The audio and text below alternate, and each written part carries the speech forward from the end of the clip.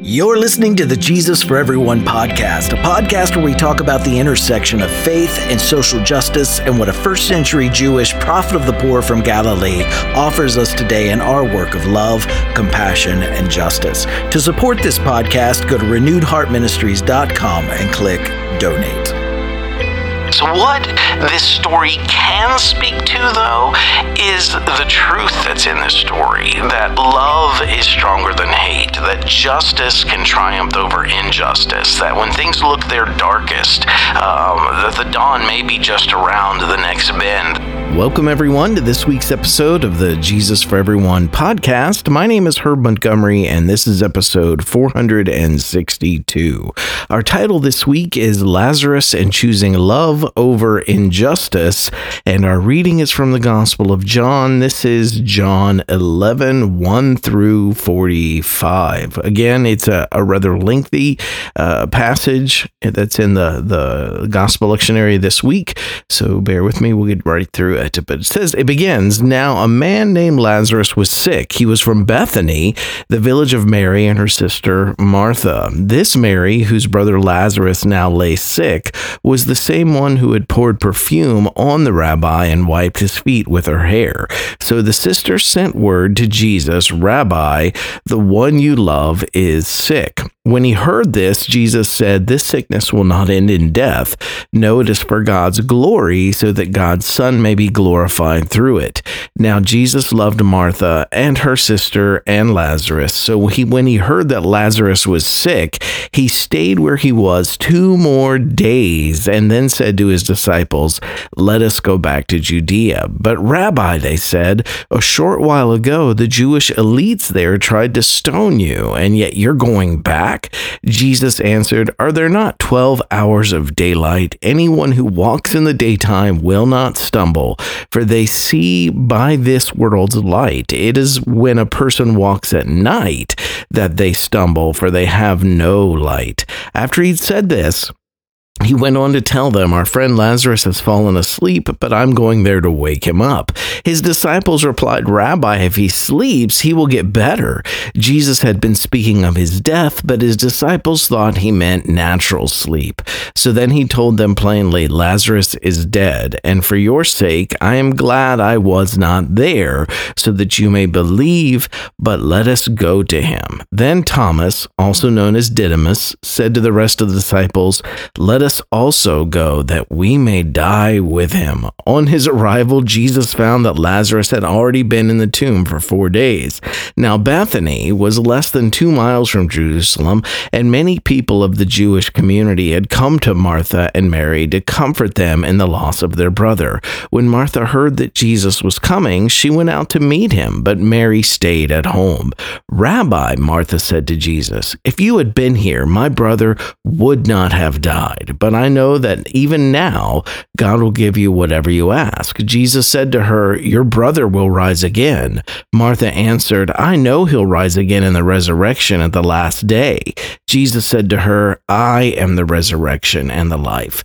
The one who believes in me will live even though they die, and whoever lives by believing in me will never die. Do you believe this?' 'Yes, Rabbi,' she replied. 'I believe that you are the Messiah, the Son of God, who is to come into the world.' After she had said this, she went back and called her sister Mary aside. 'The teacher is here,' she said, 'and is asking for you.' When Mary heard this, she got up quickly and went to him. Now Jesus had not yet entered the village, but was still at the place where Martha had met him. When the Jewish community who had been with Mary in the house, comforting her, noticed how quickly she got up and went out, they followed her, supposing she was going to the tomb to mourn there.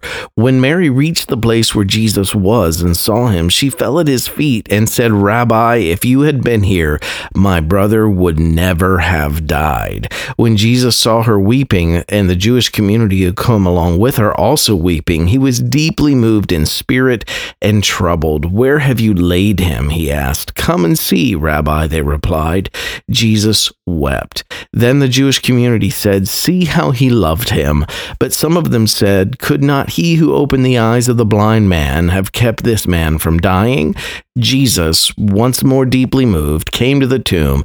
It was a cave with a stone laid across the entrance. "Take away the stone," he said. "But Rabbi," said Martha, the sister of the dead man, "by this time there is a bad odor, for he has been there for 4 days." Then Jesus said, Did I not tell you that if you believe, you will see the glory of God?" So they took away the stone. Then Jesus looked up and said, "Father, I thank you that you have heard me. I knew that you always hear me, but I said this for the benefit of the people standing here, that they might believe that you sent me."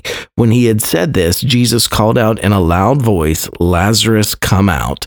The dead man came out, his hands and his feet wrapped with strips of linen and cloth around his face. Jesus said to them, "Take off the grave clothes and let him go." Therefore, many of the Jewish community who had come to visit Mary and had seen what Jesus did believed in him. So the Gospel of John, again, is the kind of proto-Gnostic Johannine version of the Jesus story. It's the last gospel in our scriptural canon to have been written. And it's strikingly different than all the other versions of the Jesus story in our sacred text. One of the biggest differences in John is why Jesus was arrested and executed. In the Synoptic Gospels, in Mark, Matthew, and Luke, it's his social justice protest and temple demonstration that strikes at the heart of the temple state in Jerusalem. But in John's Gospel, this week's story is the cause of Jesus' arrest and execution. And here, unlike in the other Gospels, it's not Jesus' protest against economic injustice that gets him executed, but that the people, they're getting too close to the knowledge or the gnosis that he has, that he's come to offer, that has the power to even stop death from being the last word. In John 11:53, it says, from that day on, they plotted to take his life. So I have a hunch that the oldest versions of this story in the early Jesus tradition, they had a more Jewish apocalyptic flavor, because we can see elements of that apocalypticism at some key moments here. Jewish apocalyptic teaching, it included the belief that at some future point, all injustice, all violence, all oppression would be conquered, even for those who had died. Those who subscribed to this worldview, they believed that this age, that it would end in liberation and restoration, and that was a restoration that included bringing to life, resurrecting those who had died. They were asleep in the grave, and they would be resurrected. And this resurrection teaching, it's very different than the die and go to heaven view that's held by many Christians today. One example is from the book of Daniel 12, verse 1. "At this time, Michael, the great prince who protects your people, will arise. There will be a time of distress such as not happened from the beginning of nations until then. But at that time, your people, everyone whose name is found written in the book, will be delivered. Multitudes who sleep in the dust of the earth will awake, some to everlasting life, others to shame and everlasting contempt."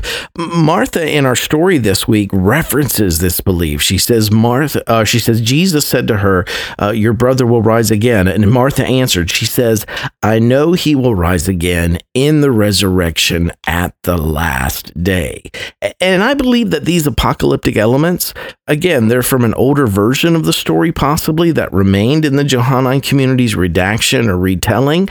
But in this version, it's the competition between an apocalyptic worldview and a more Gnostic view of Jesus. And in this version, one doesn't have to wait for a future resurrection, because Jesus can offer a path through death here and now. Remember that interchange there in the passage about turning death into just a portal where you're not really dying, you're living on. Later Gnosticism, it would teach that by gaining secret knowledge or gnosis, that death can be the moment where your immortal good soul is liberated from its captivity to material imprisonment and suffering. And to that, the Jesus of this story says you don't have to wait for the resurrection at the end of the age. You can be assured of transitioning into eternal life now through the knowledge that he offers. And the language of this passage, again, it's a little problematic.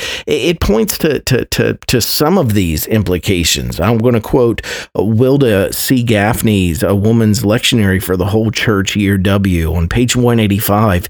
She comments to this language. She says, Martha's statement to Jesus in John 11:21 is stonier than it has often been translated. Not my brother would not have died, but my brother would never have died. The same never is included by Jesus in his response. Everyone who lives and believes in me will never die. That speaks to me of death as portal to eternal life and not a permanent estate. And that's exactly what those proto-Gnostics wanted to characterize Jesus as.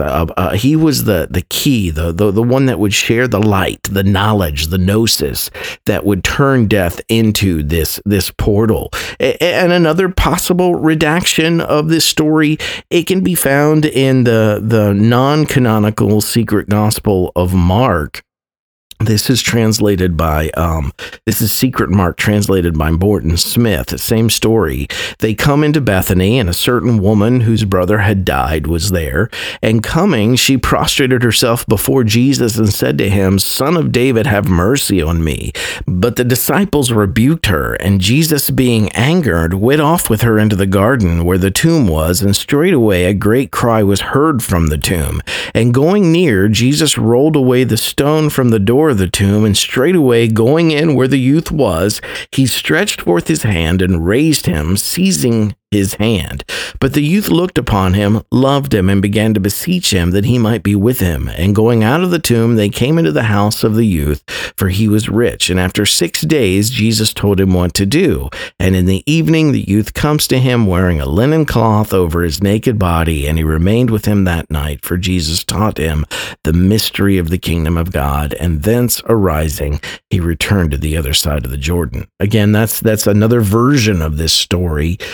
Not in our sacred text, that comes from the gospel called Secret Mark, translated by Morton Smith. So again, there were other versions of this story out there. What we're reading this week is the proto-Gnostic Johannine community's version, wrapped around Lazarus and Mary and Martha. In the Complete Gospels, annotated scholars version by Robert Joseph Miller, Stephen Patterson, he writes, this is page 409, he writes, the story, Secret Mark, which is the one we just read, it bears a striking resemblance to the raising of Lazarus in the Gospel of John, John 11, 1 through 44.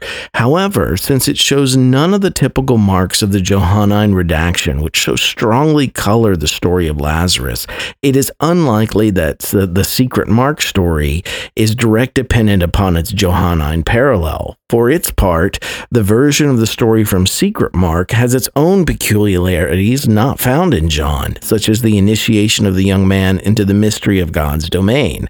The basic story, however, probably derives from the common stock of miracle stories available to both Mark and John, or their sources. So again, this is, we see this other example in Secret Mark of a redaction of what could have been the original story. What we're reading in John this week is the Johannine community's redaction of this original story that was being used for the purposes of its author. So what this story can speak to, though, let's talk about that for a minute. This story in the Gospel of John, it's lost on many of us today. Many today no longer believe in an afterlife at all. And even among those who still do, there are precious few who believe that it's possible for someone to come back to life after they've been dead for 3 days. So what this story can speak to, though, is the truth that's in this story, that love is stronger than hate, that justice can triumph over injustice, that when things look their darkest, that the dawn may be just around the next bend, that in the teachings of Jesus, and this is what I glean from the story, that there are these elements that can conquer that which is death dealing today, in the ethics and the values of the Jesus story, talking about the golden rule and loving your enemy and other such things. This is an ancient story of hope. Today, we still need hope, that our best inclinations as human beings, that those can win over our worst inclinations. And in simple language, it means that we can embrace inclusion over exclusion. We can replace bigotry with embrace and celebration. We can choose an egalitarian equality. We can choose justice and fairness over things like misogyny or patriarchy, racism, homophobia, transphobia, biphobia, over economic disparities and privilege. Our differences don't have to create a hierarchy of value. We can simply celebrate our differences as a testament of our shared and very diverse humanity. Life and those things that are life-giving, this is what this story is offering us. That when we encounter those things that are that are death and that are death-dealing, that life and those things that are life-giving can conquer and replace those things. Originally, the Johannine community wanted to see that as something mystical, something that you could find through the gnosis that Jesus offered. Today, we can say it comes through the teachings and ethics of Jesus. When we get in touch with the ethical teachings of Jesus, we come in touch with a series of values that, when chosen, when practiced, those life-giving values have the ability to overcome those things that are death-dealing in our society. So the story is a reminder to me to keep hoping, to not give up, that our present world, it's not fixed in stone. It's not in a tomb with a stone rolled over it. It can give way to something more beautiful, and we can choose those things today. Heart Group application. Share something that spoke to you from this week's eSight and podcast episode with your Heart Group. Number 2, how does the Lazarus story in John's Gospel, how does it speak into your justice work today? Share that with your group. And then number 3, what can you do this week, big or small, to continue setting in motion the work of shaping our world into a safe, compassionate, just home for everyone? Thanks for checking in with us today. You can find Renewed Heart Ministries on Twitter, Facebook, and Instagram. If you haven't done so already, please follow us on your chosen social media platforms for our daily posts. And also, if you enjoy listening to this podcast, please like and subscribe to the podcast through whatever podcast platform you use, and consider taking some time there to give us a review. This helps others find this podcast as well. And also, if you are interested in, if you watch YouTube, I want to share with you that we're partnering with a new weekly YouTube show called Just Talking. Each week, Todd Leonard and I will be talking about the gospel lectionary reading for the upcoming weekend. We'll be talking about each reading in the context of love and inclusion and societal justice. And our hope is that our talking will be just talking, as in justice, and that during our brief conversation each week, you'll be inspired by something that's said to also do more than just talking. If you teach from the lectionary each week, or if you're just looking for some thoughts on the Jesus story from a more progressive perspective within the context of social justice, check it out. You might like it. You can find Just Talking each week on YouTube at youtube.com/@Herb and Todd Just Talking. Please like and subscribe and hit the notification button and leave us a comment there. And if you'd like to reach us here at Renewed Heart Ministries through email, you can reach us at info@renewedheartministries.com. Lastly, my new book, Finding Jesus, a story of a fundamentalist preacher who unexpectedly discovered the social, political, and economic teachings of the Gospels, is now available at renewedheartministries.com. Right where you are, keep living in love, choosing compassion, taking action, and working toward justice. I love each of you dearly. I'll see you next week.